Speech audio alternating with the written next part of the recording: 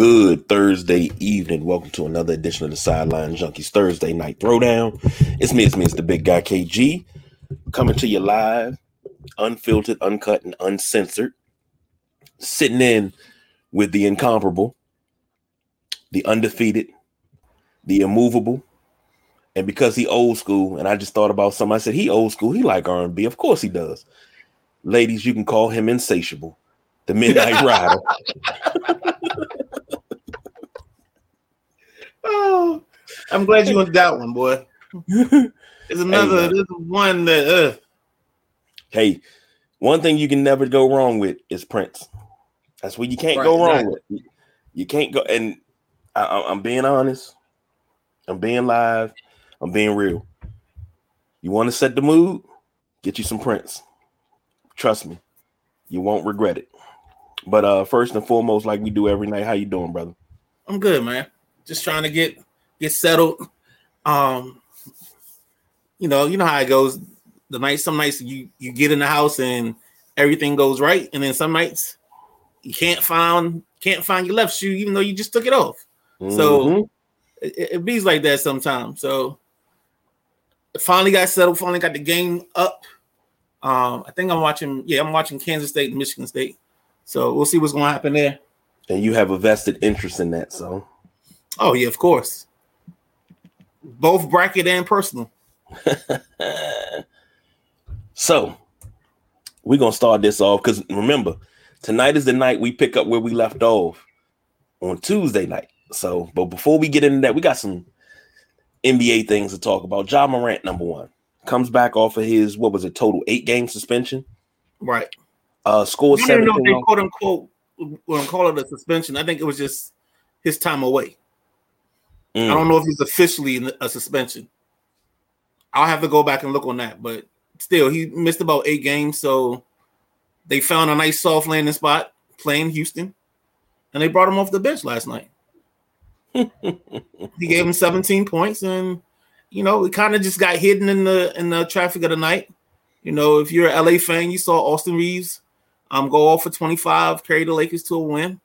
LeBron probably not going to rush back because we're just going to run the offense through Austin Reeves now. Forget AD, it's Austin Reeves time. And that's all sarcasm, if you can't tell.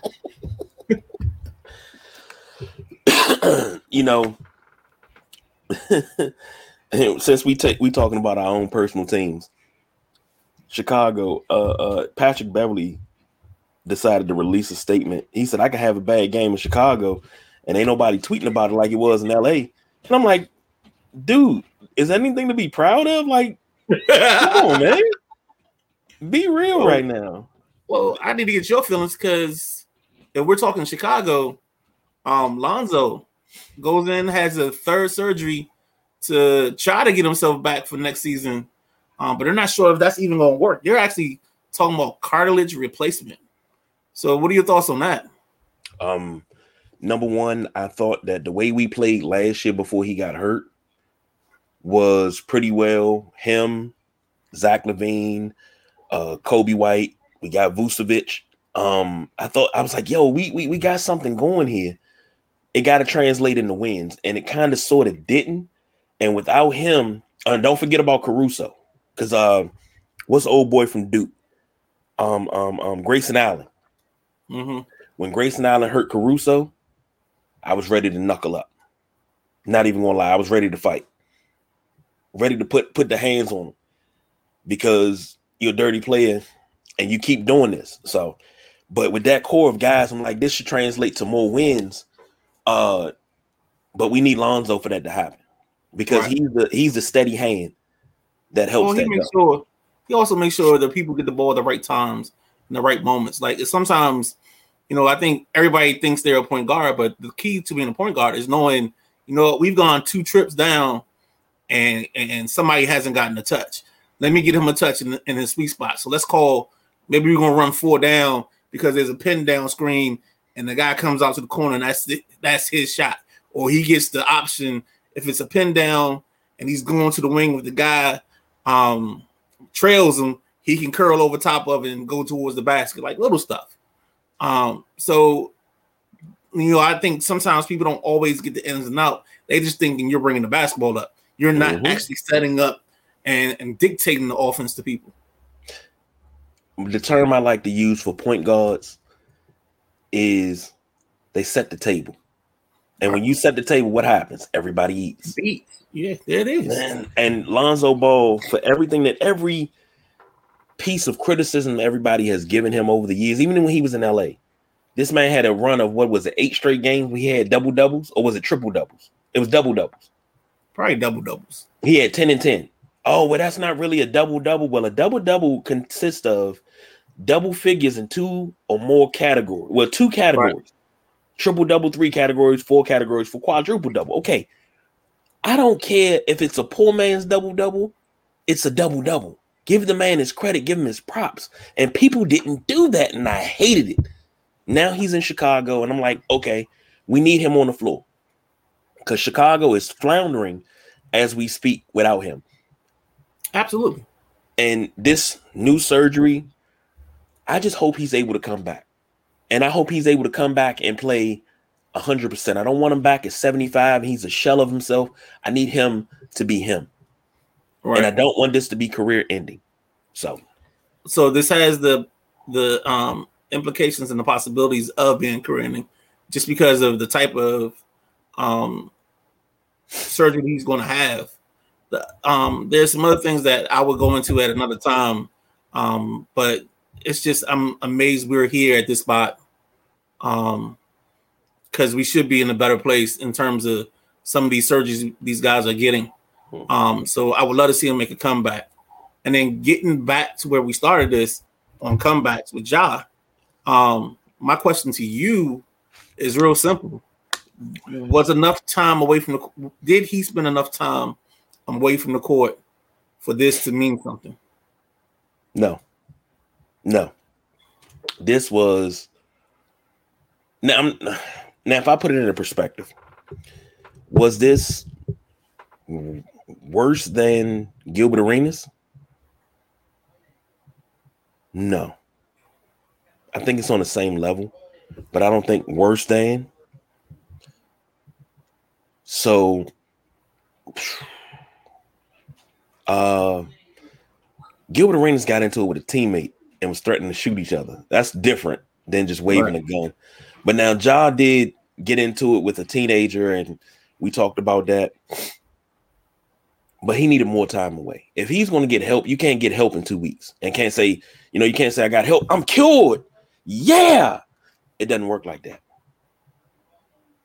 I felt like it came to a point where the NBA really wasn't going to do anything, but they felt obligated to at least get him out of the way. It was almost like he made a deal. They were like, hey, look, just take a couple of weeks off so we can get this out of the spotlight, so we can get some other things to come in and get in front of you. The World Baseball Classic happens the other night.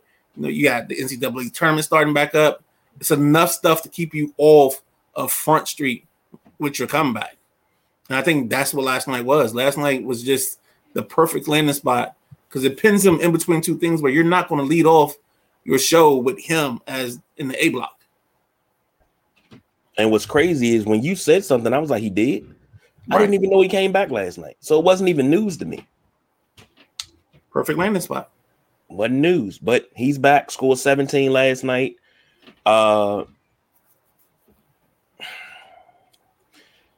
Maybe he'll work his way back. He'll keep out of trouble. He'll be in good trouble. But none of this bad stuff with these flashing these guns and acting like he a gangster no more for the rest of his natural born days. So switching gears, Cam Newton throws at Auburn Pro Day. Shannon Sharp had a lot to say. And I do want to say this. If we went through all 32 potential starting quarterbacks in the NFL, you can't tell me that out of 32, there are 32 starting quarterbacks better than Cam Newton. But everybody said, well, these are 32 that's in the league now, so they must be better than him. This is about fit. Yeah, it is. So there's 32 fits to whatever the plan is. The biggest issue for Cam is going to be can he dial his personality back enough? Can he humble himself enough to be okay with being a backup? And that's even going to be a concern for some teams because, he's a big personality. And maybe when that quarterback struggles, the fans may have that quick hook because the fans love the backup quarterback. And it's not just in Washington. It's a lot of places. So the question is going to be, do you think you can handle?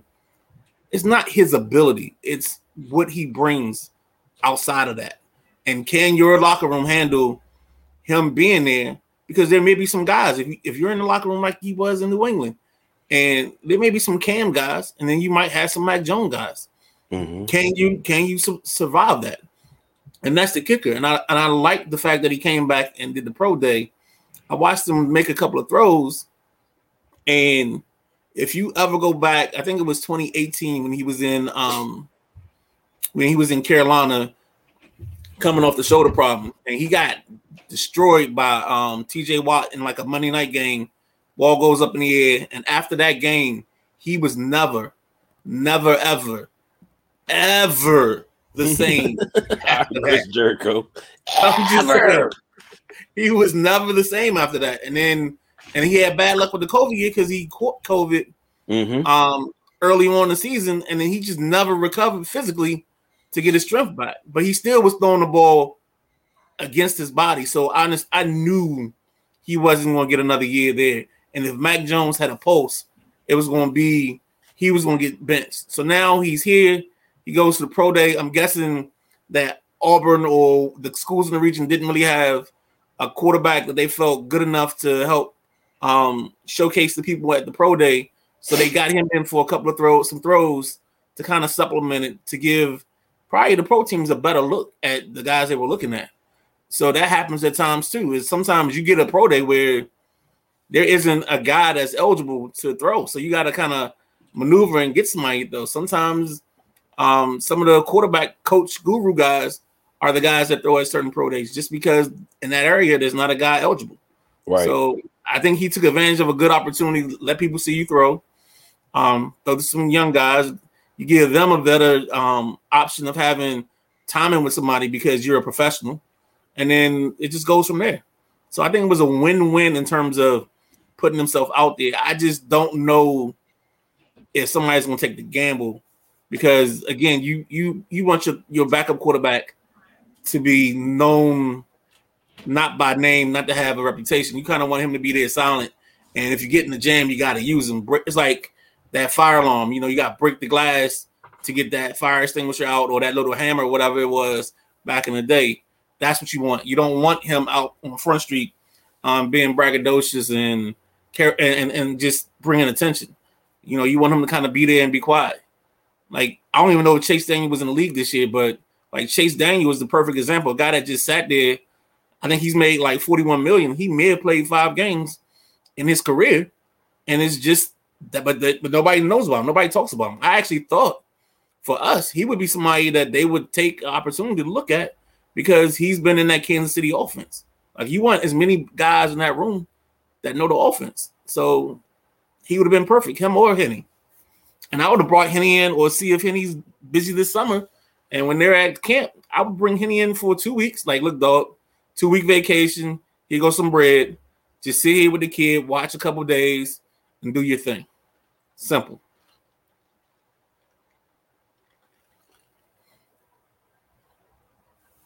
Mute monster. Monster, yeah. Here's my thing. You cannot tell me that Cam Newton didn't show out very well at this pro day. And I feel bad that he has to go through this. Just same way I felt bad for Kaepernick, but I'm not going to get into that because that starts a whole nother can of worms and it's different opinions. But did he look good? Yeah. But the way Shannon Sharp dressed him down, Uncle Shay Shay really dressed him down.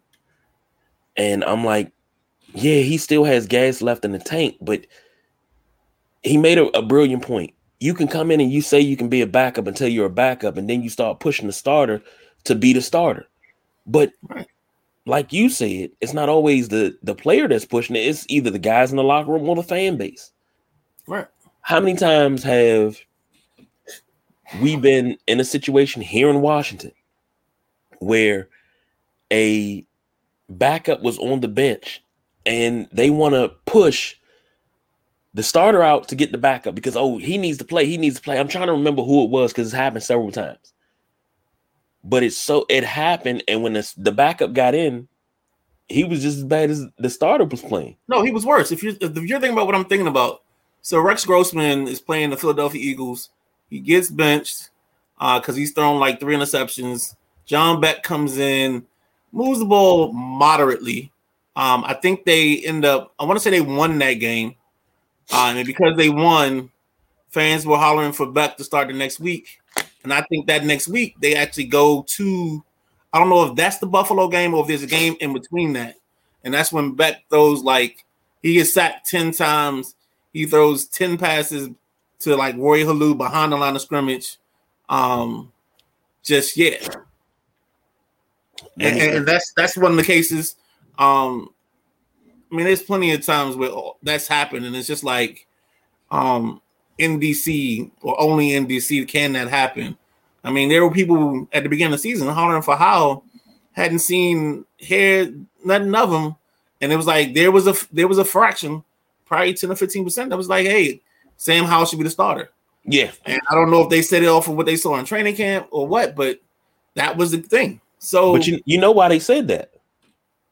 He's got the better arm. One pass that was made in a pregame route tree. Okay. A drill. And it was a rollout. He rolled out. And I think he slung that thing maybe about 45, 50 yards in the air. And it was a dot. Yeah, that's easy to do when it's just you and a receiver. That's easy to do when it's 7-on-7. But like I always say, when them live bullets fly, can you do it then? No, there were a couple beat guys. I think Linnell Willingham on 106. He was a big Howell guy. He thought he had the better what's the word I'm looking for? Arsenal. He could do more stuff. He had the arm strength and he had the accuracy. Moxie. That's the word you're looking for. Oh gosh. He's full of that. But here's my thing. You can't come into a situation, and Cam Newton can't go into a situation like that where give me a bad quarterback situation. But bad quarterback situation, but he would fit as a backup, but the starter is just a fraction of a hair better. So let's say he goes to Vegas and goes and sits behind Stidham and Garoppolo. Okay, let's use Garoppolo. He's behind Garoppolo as a backup. And the fan base starts saying, well, Garoppolo struggles and goes to that Garoppolo stage. He starts Jimmy G'ing. And, he has a couple of games where he stumbles a little bit. They may be wins, but they're ugly. Oh, well, we need to do this. We need to put Cam in and see what Cam got. And Cam need to do this. And Cam, doing all of that. And the bad part is you do all of that, put him in, and you got nothing. Next thing you know, you done lost 3 games in a row, not because of him, but the team didn't respond well. The team was actually rolling, had chemistry. You put him in cold, they got no chemistry, and then boom. This is the things that you have to worry about if he came here to Washington. The way that this city drools over free agents.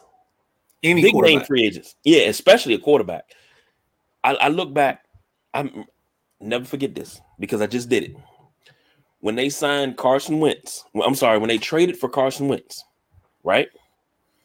I made a reel about why would we trade for Carson Wentz? Of all people, why would we give up so much for him? It's a comment that was from 8 months ago. A Commanders fan, and I just realized it. Didn't know it. This is on YouTube. We need a quarterback, bub, and he's the guy. I responded to that. You sure about that? What you got to say now? He's not even on a team a year later. But, we needed a quarterback. We are not that desperate for a quarterback that you got to go out and get this is not 2015 Cam Newton. I'll give you that.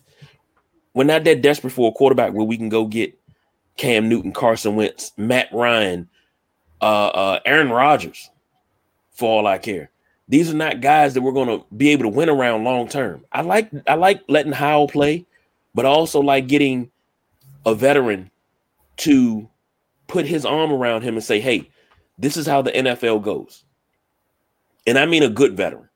I don't mean Brissett. Yes. And I think Brissett is that guy.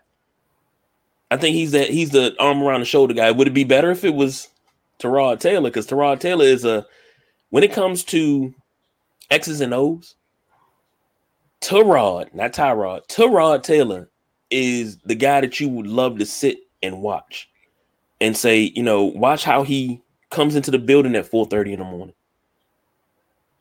He's watching film. He's doing everything.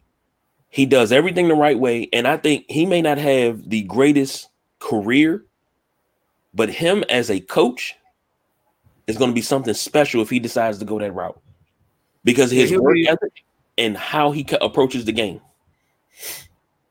He'll definitely be a QB coach or offensive coordinator at some level. Hopefully one of the higher two levels. If to be honest with you, if I had a quarterback and he was a backup type of guy and Washington signed Tyrod, as you say, I'd be clamoring to come here to be the third string guy because I know Tyrod's going to get hurt at some point if he's playing, and I'm going to get some time. I mean, even if the trainer takes him out by accidentally giving him a bad shot and puncturing a lung or whatever he did. I mean, this guy's had like some bad injury luck, and I joke about it, but honestly, I would love to play. I'd be the quarterback behind him because I know I'm gonna play. And there's no offense to him. I mean, you had Jake Fromm playing last year for New York Giants because I think Tyrod injured his back in the game, and then that's how you ended up, not last year, but 2 years ago, and that's how you ended up with the Jake from State Farm 3 kneel downs against the Commanders coming off the goal line. Please don't make me laugh. I was drinking water. But this is Cam Newton, and here's another take on it, and this is my personal take. Even though I know when you get later in your career, you got to switch, and you can't be that superstar guy. Carmelo Anthony had to humble himself. I remember when he said he would never come off the bench, but he had to humble himself if he wanted to play. He came off the bench in Portland, came off the bench in LA. And I really would love to see him come off the bench in either Washington or Chicago right now because both teams need a spark of a score. And he could be a Vinny Microwave Johnson, but content. Cam Newton has to humble himself enough to say, yes, I'm the backup quarterback. My job is to make sure that my starter is well prepared because I'm going to use my vast knowledge, what I can see, to be in his ear. Okay, you got to look out for this. This is where they're going to come to you at. And I got to be able to talk to the team. Hey, we here to win games. We ain't here to fight. It ain't about his show, that show. It's our show. Let's do it. We're going to do this as a team. That's what I expect from an older guy like Cam Newton because he's not a young pup. You're older, you're wiser. Old age doesn't always equate wisdom, but it should, especially in a situation like this where you've been in the league for how long you've been there. Just a thought. Comes down to the adjectives, though. Yeah. The adjectives used around him is athletic, you know what I'm saying, able to make plays off script. So he doesn't fit the motif for the backup, where the backup is always the guy that's heady. He's got moxie. He's first guy in the room or second guy in the room, making sure everything's done, dotting the I's and crossing T's. Those aren't the things that he gets in his compliment sandwich. So who's going to change their language around Cam Newton to make him fit as a backup? That's really the question. That is really the question, because it's not about, like, he has that video where he's like, oh, the randoms. Well, you're a random now. And I think that's what Shannon was telling him.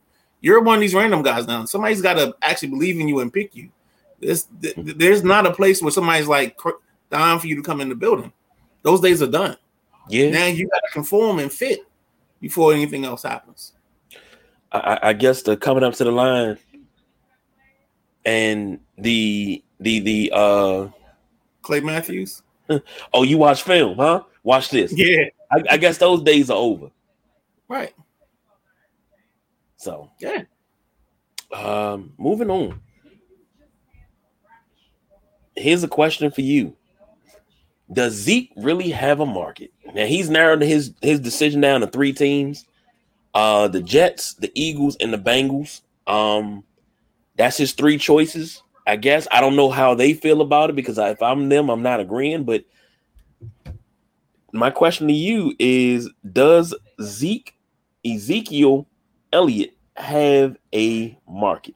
Thanks for taking my call. I'll hang up and listen. Well, thanks for calling. But let's break this down real simple. As a branch of the tree of Shanahan, Zeke doesn't fit in New York because New York has Brees Hall. They have their brought back Ty Johnson the other day, and then they have Michael Carter from North Carolina, who's in his third year now. So you got 2 young bulls, and then you got the playmaker or the guy that's kind of like your slash with Johnson. So it really makes no sense. And if I'm the Jets anyway, again, House of Shanahan believes I'm drafting a young running back late in this draft to see what else I can get. Maybe a guy that's more of a speedster. That way I don't have to worry about. I can bring him in maybe on third downs. He gives me a little bit more electricity than Carter and Hall. But Hall's going to be a stud, and his only issue is going to be can he stay healthy. So I don't see him fitting there. Bengals, I can see the fit because you're probably going to go off of Joe Mixon. The Bengals are probably one of the teams that, I've been sprinkling this potion all season for certain teams, but Bijan Robinson and Jahmyr Gibbs are 2 guys in this first round or early second that have to come off the board and need a place to go. The Bengals would be smart to let one of them be the stud, and then maybe you have Zeke come off the bench as the backup because he can help with the pass protection and things of that nature. But I don't see a place in this world where he's the first guy, and if he is, he's only the first guy for 5 games. Who was the team I missed? The Eagles. Eagles pick at 10. I'm sorry. They pick at 10 and 30. Again, I'm going to say it to him blue in the face, and you can get tired of me saying the name. Bijan Robinson. He's the only stud running back in this draft. So why not take him at 10? Because you've lost some things, and then you start fixing your defense on the back end. Or you trade down at 10, go to like 15, 17, and then you start building that back up because you got to build up your cornerbacks, and you got to build up something else. So I don't see the Eagles really going with him as a back because they're gonna give the ball to go with what's his name? Kenneth Gainwell from Memphis. And then you also have Scott and company that's still there. So they have kind of a system with running backs. So I don't know, man. He's definitely somebody's 2. He might get better luck if he lets them go to camp, stays in shape, and tries to catch on somewhere in camp with a team. But I don't see, and again, part of that, and I'll be completely honest and 100 is I don't believe in picking up old running backs. Oh my, here we go. In 2019, he signed a 6-year extension with the Cowboys, $90 million with $50 million guaranteed, right? Supposed to keep him under contract until 2026. He was released earlier this month once the new league year started. He has never been as good as he once was. And when I say once was, his rookie year. Right. Best season he's ever had. 15 games played, 15 started, 322 carries, 1,631 yards, 5.1 yards per carry. His longest run was 60 yards, 15 touchdowns, caught 32 passes for 363, and 83 was his longest. He had 1 touchdown, 5 fumbles, and he only lost 1. Rushing wise, he hasn't had a season like that since. Now, receiving, the 2018 season, 77 receptions, 567 yards, 3 touchdowns, but he lost 6 fumbles. He had 6 fumbles. He lost 1. He has not had a season like his rookie season since his rookie season. Now, Right. let's start with 2017 and go all the way to 2022. These are how many yards he had each season up until last. 983, 1,434, 1,357, 979, 1,002, 876. Now, granted, he plays maybe another good season, get 10,000 yards. I mean, it's like getting 3,000 hits. He might be considered for the Hall of Fame senior committee, maybe. But this dude has not produced the way he once did since 2016. 2021, he played 17 games, played all 17 games. 1,002 yards rushing. Where did Kellen Moore go? He went to San Diego, right? Let me find out. Go ahead. Because if Kellen Moore's in San Diego, that's the landing place for Zeke. Because I know Austin Eckler wants a new contract. Austin Eckler wants to move on. Again, I'll say it again so I'm blue in the face. The Chargers need a dynamic running back. There's one running back in this draft. Bijan Robinson, Texas. I'm just going to say this every day. Every time you say NFL draft, just go ahead and pencil in. So if you watching at home, you want to play a drinking game, take a shot every time I say a team needs Bijan Robinson because it's going to be a lot. So I wouldn't do the 151. You want to get something a little lighter than that, all right? But I don't understand it. Like, there's no need to recycle running backs. There's so many good running backs in this draft. Tajay, I think it's Tajay Spears from Tulane. Good value in the third or fourth round if he's going to be there. He's an every down back. He does everything you want.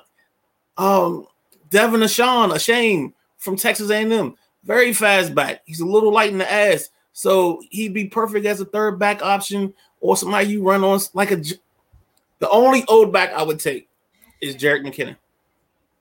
He's about 27, 28 now, or 26, 27. But he doesn't have enough mileage on his legs. That's the kind of guy. Actually, I would love to see him here in Washington.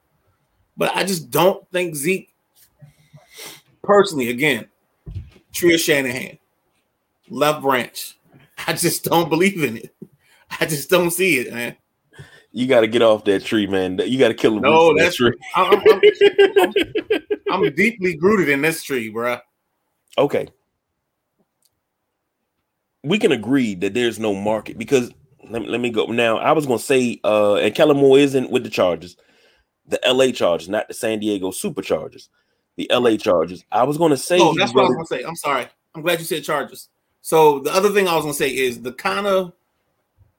that's one spot only because, again, he's familiar with the offense. It'd be an easy fit for him to go in just in case Kellen is allowed to do some of his stuff or make a lot of his stuff the way they run the offense in in Los Angeles, then that's going to be perfect because then Zeke can help teach the room. But he's going to have to take on the LT role where LT backed up Sean Green in the Jets and kind of be that mentor and help that young guy come along and become a better player. That's the thing that he's going to have to be comfortable with doing. I just don't see a team, or again, my belief system isn't allowing me to see a team make him their starting running back because he just doesn't have what you said. He doesn't have the wiggle and shake from his rookie season. He's going to be a plotter, so he can plot, but you still want somebody else. You know what I'm saying? But and you know what? Now that I think about it, he could do that that Samaje Perine role in Cincinnati, where he was kind of like their third down back. He was kind of their power back. He did a little bit, but he was good enough in the pass protection that he helped that offensive line out. So, yeah, you know what? The one place I'm going to give Cincinnati the call. So I'm going to have Cincinnati, the Chargers, and then the field because I got to figure the rest out. Okay, let me say this. Zeke did not – he's only 27, okay? Oh. Yeah, running back age, because a running back shelf life is 22 to really 26. Yep. Those are years. You Go ahead. If you're AP, I'm sorry. No, if you're AP, you're still running past 26. You probably get into your 30s with that. But it's not a lot of guys. That's I mean, you gotta think about it. We're in an age now where running backs. We celebrated what's the Pokemon dude, Jamal Williams. We celebrated him having 17 touchdowns last season. And probably 14. Yeah, and 14 of those touchdowns was probably from the 1 yard line. So it's like we don't value the running back position the same. We don't have the same thing. Like now your leading rusher might have 1,200, 1,300 yards because they're splitting carries. Yeah. Yeah, unless they're the dominant guy, unless they're like Jonathan Taylor of this league, they're not really getting the full boatload of carries. You know, there's always them and somebody else. And that's the thing. We don't have the one back set where you have the one main running back that takes the bulk of the carries. He carries the ball 300, 325 times. If you're really good at it, 350. If you're superb at it, 400. You know, that's we're not even investing that. Right. Nobody runs the ball that much as a team. Zeke's not going to get that because Zeke is not, you know what he's going to do? You give him the ball off tackle. He's going to take 2 steps and the field monster going to say, oh, that's my tackle. The field monster led the league in tackles against him last year. This dude would take 2 steps and fall. 2 steps, fall. 2 steps, fall. You know, he got a 5-yard gain and he trying to crawl to get to the 5. No, dude, the hole is there. You could run Mack trucks through it, but there is no more. You won't see no more. Put it to you this way. Since, you know, Zeke wants to be the feature back. There are no more feature backs. There are running back by committee now. When we grew up, there were feature backs. Now, tell me who was Earl Campbell's backup? No clue. Neither do I. Who was John Riggins' backup? Well, that's not fair because I could say Joe Washington or Nick Giaquino was the third down back. So it's not a fair one. That's not fair. Okay, but yeah, and John Riggins was older. He was most rushing yards after the age of 30, I believe. Yeah. And I think he gave it up at 35. Yep. And was still, in my opinion, the top of his game. But he was like, yeah, it's time for me to move on. Right. Emmitt Smith. Who was truly Emmitt Smith's backup in Dallas? Because it was a different running back every year. I think Julius Jones had a stretch. Nah, early Dallas. And he didn't back up. He didn't back up Emmitt. He came after him. He was the running back after Emmitt, I believe. After Jerry Jones used him and got rid of him like a piece of Kleenex. Was it Troy Hambrick? Or was he later too? Because there's a bunch of bad Dallas running backs that have like 100-yard games against Washington. Yeah, so exactly. I'm kind of going through some trauma here. A little PTSD. But I get your point. Curvin Richards. I get your point. Who got cut because he fumbled 3 times against Chicago. Right. Got a Super Bowl ring, but he got cut. My point is, there are no more feature backs. There are no more Barry Sanders. And I don't even... The running back room now is like, instead of it being Lionel Richie, it's the Commodores. Yeah. Instead of it being Prince, it's Hall and Oates, depending on the team. You know what I'm saying? It's more of a duo now. Wait, hold on. I mean, it ain't nothing wrong with being the Commodore. I mean, instead of being Smokey Robinson, it's just the Miracles. But I mean, you get what I'm saying. I do. You know analogy. You know what I'm saying? You don't have that guy that has that it factor. But I mean, the Commodores were a little bit more successful without Lionel Richie. But I'm just going to say they got their first Grammy with the Night Shift. Okay. Music history for you. But I'm sitting here and I'm thinking, I'm proud of you. I'm proud of you that you didn't bring. I was waiting for a David Ruffin.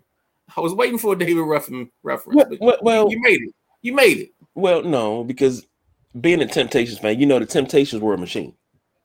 They worked together because. But who they come to see? At this present point, they are coming to see Otis because that's all they can come to see. So say what now? Say what now? Come on now. But and I don't know why I just thought about that, but That's what Zeke wants to be. Mm-hmm. He wants to be in the limo with Flynn talking about, you ain't been unreasonable, baby. Smokey Robinson and the Miracles. Junior Walker and the All-Stars. Martha Reeves and the Vandellas. Diana Ross and the Supremes. David Ruffin and what's their name? You can't be that guy because you're not that guy. If this was 2016, you could have been that guy. But you're not that guy. You're going to have to be on the committee with somebody.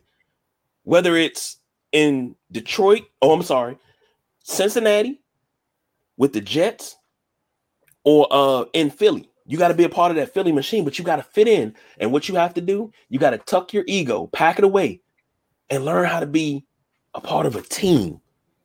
Team. That's it, and that's all. You're good. So, and to answer the question, in my opinion, I don't think Zeke has a market because he's 27 years old. He's old as damn dirt. running back wise, but I don't think he has a market, but I think he'll be serviceable wherever he goes. But if he loses to the dark side, but if he loses just a little bit weight, he get back down to rookie weight, because nobody grounds and pounds anymore. Nobody pounds the ball. Right. You're not running counter trade 25, 30 times a game. You're not running 50 gut. You're not running plays like that. You're not running smash plays every other play. Nobody runs the ball like that. He get back to being who he was, able to bounce out to the outside and hit the sideline and go. Maybe he got a rejuvenation. You just added 2 teams to his list there. You just added Miami and San Fran for me. San Fran's going to be a money thing, but Miami and San Fran could be places where he could get rejuvenated with a little outside zone, one cut run. So, yeah, that's the only other thing. I'm glad you brought that up. That's a good one. That's a good one. Okay, moving on to the next topic. Lamar. These things that are coming out. Lamar. So apparently he has some guy that is. I missed it. He has some guy that is calling around the team, trying to negotiate a 9-figure deal on his behalf. Hold on. Let me get it. Bobby Trossett. But is he approved by the No, not by the NFLPA. Yeah, that's so he's basically cutting off his nose to spite his face by some of his own decisions have made this. Here's the thing. This is what Lamar said. Now, hold on. Let me tell you what Tom Pelissero said on Twitter. Ken Francis is a Florida man who most recently was pitching a home fitness invention. I'm told. He now is trying to negotiate a 9-figure contract with NFL teams who are being told they're not allowed to negotiate with him because he is not a certified agent. Lamar Jackson responded, "Stop lying. That man never tried to negotiate for me with the crying laughing emojis. This is every day, but it's okay not to be okay. Mental health awareness is what." So Lamar is saying this dude's not negotiating for him. And I get what you're saying about getting an agent. And you can't, Ray Allen had his mom look over his contract. He got, at the time, they thought Kevin Garnett's contract with the 126 was the biggest, but Ray Allen's 124 was actually the biggest contract because he got all of that money and didn't have to pay no agent fees. If Lamar wants, you talking 9 figures. 9 figures is hundreds of millions. Yeah, right. Yeah, that's hundreds of millions. Because 10 figures is billion. So yeah, but you mean to tell me Lamar's not worth 100 million? See, everybody keeps using that W word. That W word ain't the word we need right now. The W word that's me. I'm sorry. The W word is worth, but is now the word is leverage and what he can actually get. He has put himself in a spot where because he has no agent, he can't cut backdoor deals or backside deals and get anything in place to give him footing in getting the deal done.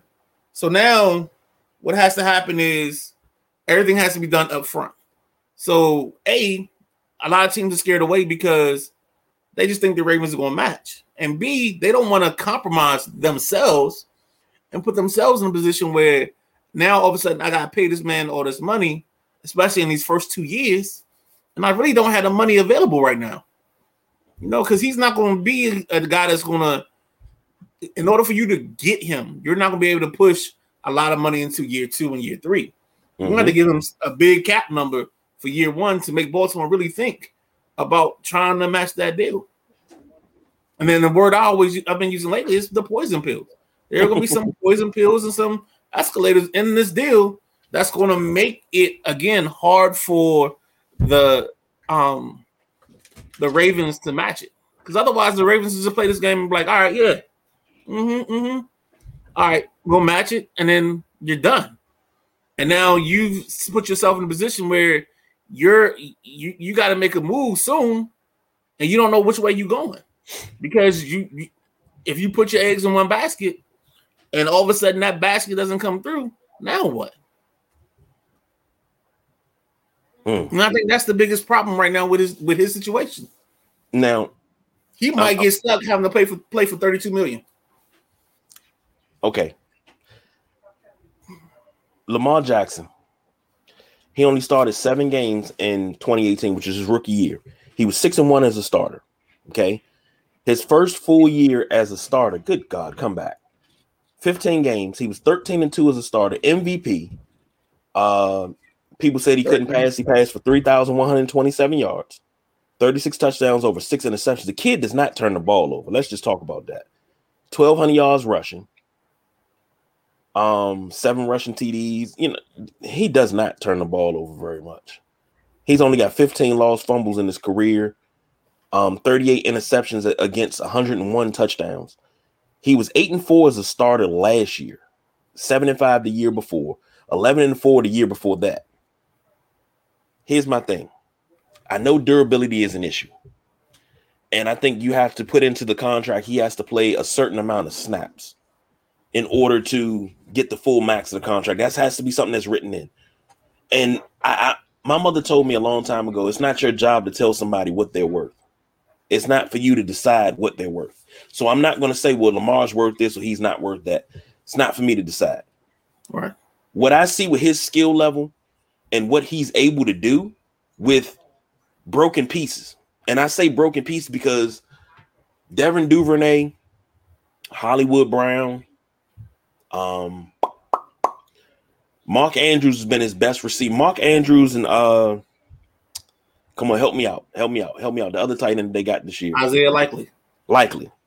Those are his 2 best targets. But I think those are 2 best targets of his career.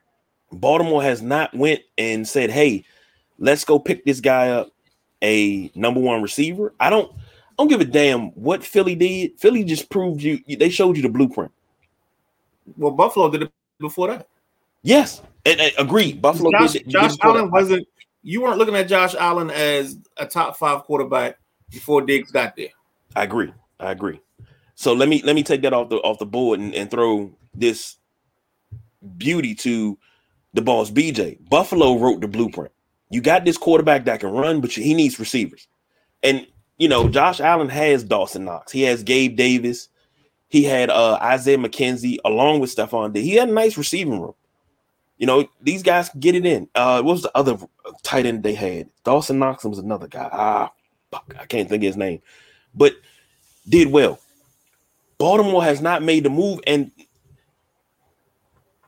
who's the greatest receiver in Baltimore history? Anquan Bolden. That's their greatest receiver. And they didn't get it. They didn't get a prime Anquan Bolden. They got a rejuvenated Anquan Bolden. That's the only guy I can think of. I mean, you got Torrey Smith, but I don't consider Steve him. Smith. Yeah, again, that's another guy that was at the another end of rejuvenated guy. Yeah. So you got Anquan Bolden, Torrey Smith's up there, Steve Smith, Michael Jackson. He was a Raven. Kadri Ishmael, Brandon Stokely, Jermaine Lewis. And I'm just shooting off. You're at the point. They're one of the teams that invested the least in the position. So, like, there's the problem. But again, just going back to it, I just think, see, he didn't follow the Cousins blueprint. And I think that's the issue. Like, the Cousins blueprint got Cousins paid twice. And of course, I think the other issue was, or the other key contributor in that factor was that Cousins did this with an organization that is notorious for being reactive and not proactive. Whereas the Baltimore Ravens, and I made a comment on a post in a sports group, and I was just like, this is what the Ravens do. And I wasn't saying it from, like, the person that was arguing with me was trying to take it from, like, a talent level, like, oh, they never do this with their elite talent. But Baltimore has got some guys because they have their talent layered. And when it's that time for that guy's contract to come up, it's all right, man. It's nice. When they got rid of Bart Scott. I mean, it's a list of them, especially on the defensive side. Yeah, yeah. You know, I mean, it's guys that they just was like, all right, my favorite one is Ellerbe, because Ellerbe signed like a 7-year, $35 million deal in Miami and did absolutely nothing in Miami. You know, they lost CJ Mosley to the Jets, and his first 2 years was nondescript because he was hurt for the first 2 years. So there's times and situations where these guys have gone up, especially on the defensive side, but even on the offensive side. Orlando moved up because he wanted to be a guy. They had Ronnie. You breaking up. We got our left time. You breaking up. Hold on. Back up. You was breaking up. You said on the offensive side, they let guys go. Now right. Go. I didn't hear the guys. You know, I heard Orlando Brown and nothing else. Oh, so Orlando Brown. You got they just let Ben Jones go. Who else was I saying? There's one more offensive lineman. I lost it now. But I mean, even Hayden Hurst was their tight end. I mean, they've let guys go and they've had plans in place where they had the talent layered. And I think this is the first year, to be honest, that even Washington kind of had that in mind. If you don't sign Duran, you got Mathis behind them. You know, you lucked in the Ridgeway. You know, but now you paid them, so it kind of takes that plan out of place. And I wouldn't be surprised in the first 3 rounds at Washington, they don't take an edge guy. Okay. Let me ask this question. With Lamar, we're talking, and it's hard to talk Baltimore history because we're only going back to 96. That's all we go back. And if we had to, let me ask this question. We had to look at it. Is Lamar the best quarterback Baltimore has ever had? Yes.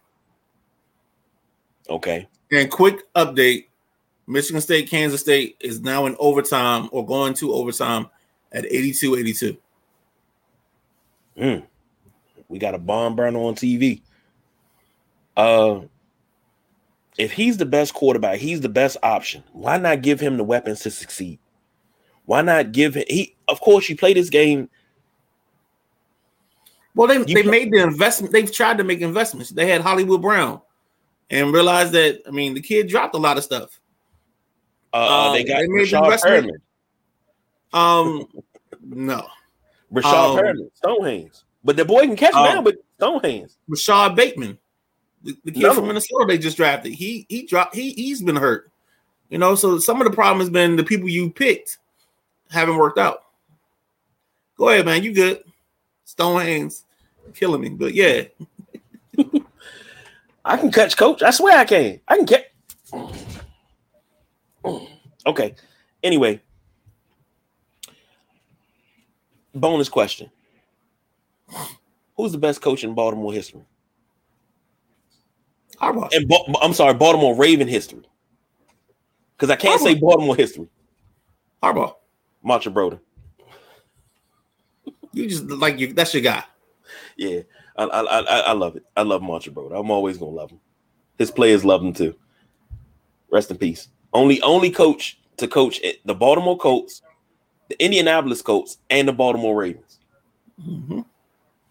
That says something right there. That says something. But they brought him back to get him together to get the fans on board. But that's a different story. But if this dude's not negotiating for Lamar's trying to do something. And I just wish this is so unlike the Ravens organization to be this. I don't want to call it dysfunctional. Give me an adjective, please. I need help. It's not dysfunctional. I need something. I think it's smart because they took the year and negotiated with him. And from what it sounds like, they put decent offers on the table. So now you got to, at a certain point, and I think this is where the worth conversation and the leverage conversation, there's like a bar graph where somewhere that graph isn't matching up. Like his level where he think he's worth is not coming down to what the leverage he has. Okay. If that makes sense. You know, so I think that's where he's having a problem because he's lost his leverage by letting me get here. He should have had this deal done at the end of the season and he would have been fine. And I think he just had to come off of the Browns deal. Like he had to stop having that hope that he was going to get the Sean Watson money. But see that's a fluke effed up contract because he's getting ready to renegotiate that so they can sign people. So he got to get off of that all the way. Now we got to keep an eye on this, but we got to jump to this last topic because this is what we here for. So keep your GM. I'm sorry, keep your executive hat on, but I need you to put your owner hat on. I need you to come on in because you just paid $6.9 billion, and I'm just upping it up. You just paid $6.9 billion of your own money to buy the Washington Commanders. What's your first two moves as owner? So we talked Midnight Rider. So we talked about this already, and my first move, and I know I'm supposed to get my front office together, but one of my first moves is I'm gonna find a guy in the service industry, and I'm not talking about the fifth best guy in service. I'm talking about the first or second best guy. Maybe it's bringing back a guy like La Famina, but it's somebody in the service industry that is known for taking care of his customers. Because my job number one is I have to get fans back in the building. I have to get them feeling like they are being taken care of. Mm-hmm. Part of that plan in initiating and getting the fans back is reinvesting in getting Metro to have buses, or if it's not Metro, we take money out of our pocket and we get some coach buses, and those buses take people from the parking lot, like that one parking lot that's all the way in the back, and we drop you at the stadium, or we bring you from the Metro, which is a mile walk, and we're bringing you into the front doors. Like we're doing everything to engage you to make you know that we want you at our stadium. That would be number one. Number two would be we're going to do something to get this facility up to date. I can't have you feel like you walking in, and this is no offense to Morgan State, Jackson State, or any of the HBCUs, but my facility can't be at that level. When I know for a fact guys that come from Clemson or go to Alabama, they're living it up. You know what I'm saying? Caviar lobster lifestyle. I need to get to that level. But then when it comes to the alignment of my franchise, which is the main reason we're here, is I got two guys that I've been thinking about as my GM. One used to be here, and that's Kyle Smith. That's the first one. I think if you look at his report card and what he did that 2020, he got you a Cam Curl. He got you that draft class was very productive. You got you a Cole Holcomb. So you got guys that actually came out and made plays. The other guy would be a minority for me since we're doing this, and it'll be Adrian Wilson from Arizona. He used to play safety, but he's one of those guys. He had an opportunity or an interview for a couple jobs, but he would be my next guy. that I take. Now, even though he's my GM, my next goal is I'm getting me somebody quality as my player personnel guy, especially on the college side. So I'm going over the NFL Network. I'm rolling out the limousine. We going to the best steakhouse in the building. I'm taking a blank check and I'm gonna slide across the table. I'm gonna look Daniel Jeremiah right in the eyes. I need to be my player personnel guy. I need you to tell me who the good players are. We can build a staff, but you're the head guy of this. You already have NFL experience. You did this in Philly. You did this other places. Get me some W's. Get me some players in here. You know, we gotta be forward thinking. Whew.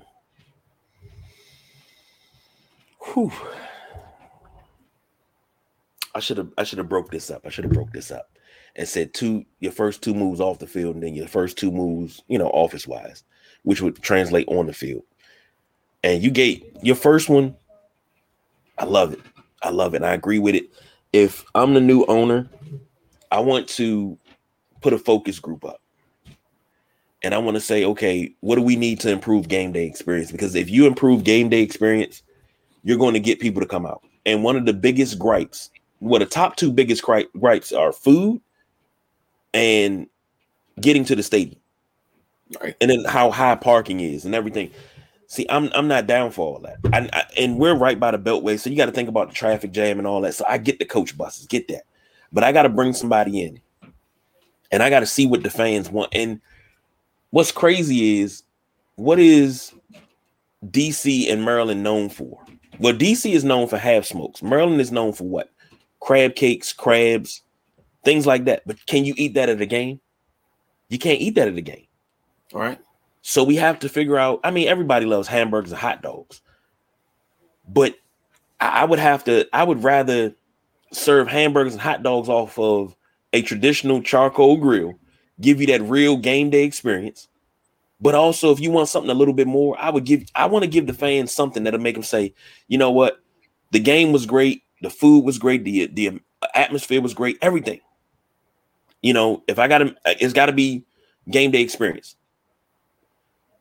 However, as on top of that game day experience, the old Landover Mall site, I would buy that just to redevelop it. And I would actually put a mall there. I think they actually own some of that land. I heard the Learners own that. Okay. The Learners were supposed to sell it to the Snyders, but they were talking, but the Learners because the Learners used to own Landover Mall. I think they own Peach. I think they own almost every mall in the area. Or they got their hand in every mall. But I will put a mall there. So, and you got restaurants and sports bars and shops and everything. You tailgate there, walk on across to the stadium. You got everything blocked off, and I got the band leading, because that's what Baltimore does outside of their stadium. They have Ravens walk. I don't want nothing that Baltimore does. I'm sorry. I don't want. I know what you're trying to say and what you're trying to do. I don't want that part of the experience. I need my band, and I want the traditional band back. That's what I want. I want the traditional band back. You're not getting that back, though. I know. But I can have the band, and they still have the band, but I need the true band. Mm-hmm. That one that plays that loop around the stadium. But my second thing, off the field, start shopping for a new home. That's my second thing off the field. I would shop for a new home. Of course, I would love to redevelop RFK. On the field, as far as front office, everybody wants to change the GM. And I remember when Doug Williams was senior director of player personnel, we were able to get guys like, oh my God, I want to say not Casey Toohill. He Cole Holcomb, a lot of young guys. Doug Williams fished out. He was able to, say, hey, we need to pick this guy late. And he doesn't get the credit for it. But Doug Williams will be a part of my decision-making process on personnel, because he knows what he's talking about. And you talk about who to hire, my head of my scouting department immediately is Scott McClure. I've seen what you do in 5 years. In 5 years, you took the Seahawks to 2 Super Bowls. You took the 49ers to 2 Super Bowls. 5 years, if you can take me to 2 Super Bowls, I'm sorry, he took the 49ers to a Super Bowl and NFC championship game. If you can take me that far after I have not tasted that in 30 years, I know we're on the right path. I would love to say that or even be aboard with that, but I couldn't because that's too much of the sins of the past coming back in the building. I mean, you act like I'm bringing Jim Zorn in to be my quarterback's coach. To the past, man. But see, like this, you see, I think in our visions, the difference is I really want to move as much as I can away from what they did. Okay. So that's why I'm bringing in who I'm bringing in because we need to reform. Now, I did bring back Kyle Smith, but we need to kind of reform that identity. We need to build a brand that is the Commanders brand, not what's been here for the last 25 years. And I almost don't think that Scott would even, or his wife would even have interest, even though Dan and them are gone, they may not have interest in just coming back and reliving some of that trauma because there's going to be questions. There's going to be stuff in the media, trying to fish out, because you got to think they're going to try to fish out the truth of what happened when he was last here. Mm-hmm. I get that. So that's I love the idea and the thought process. I just, when it comes to the application of it, I have concerns. Now, here's my thing. I understand your concerns. I hear them, and they're valid concerns. I'm not going to invalidate their valid concerns because I'm asking for what was once successful. Right. However, if I have to look at it, and I have to look at this front office structure,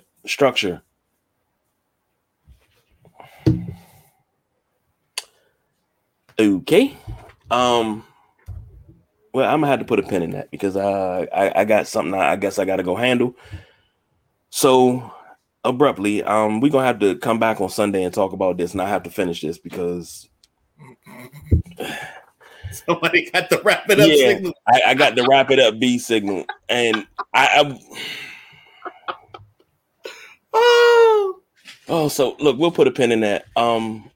I'll come back and I'll give my thoughts on that on Sunday. Don't forget next week's WrestleMania week.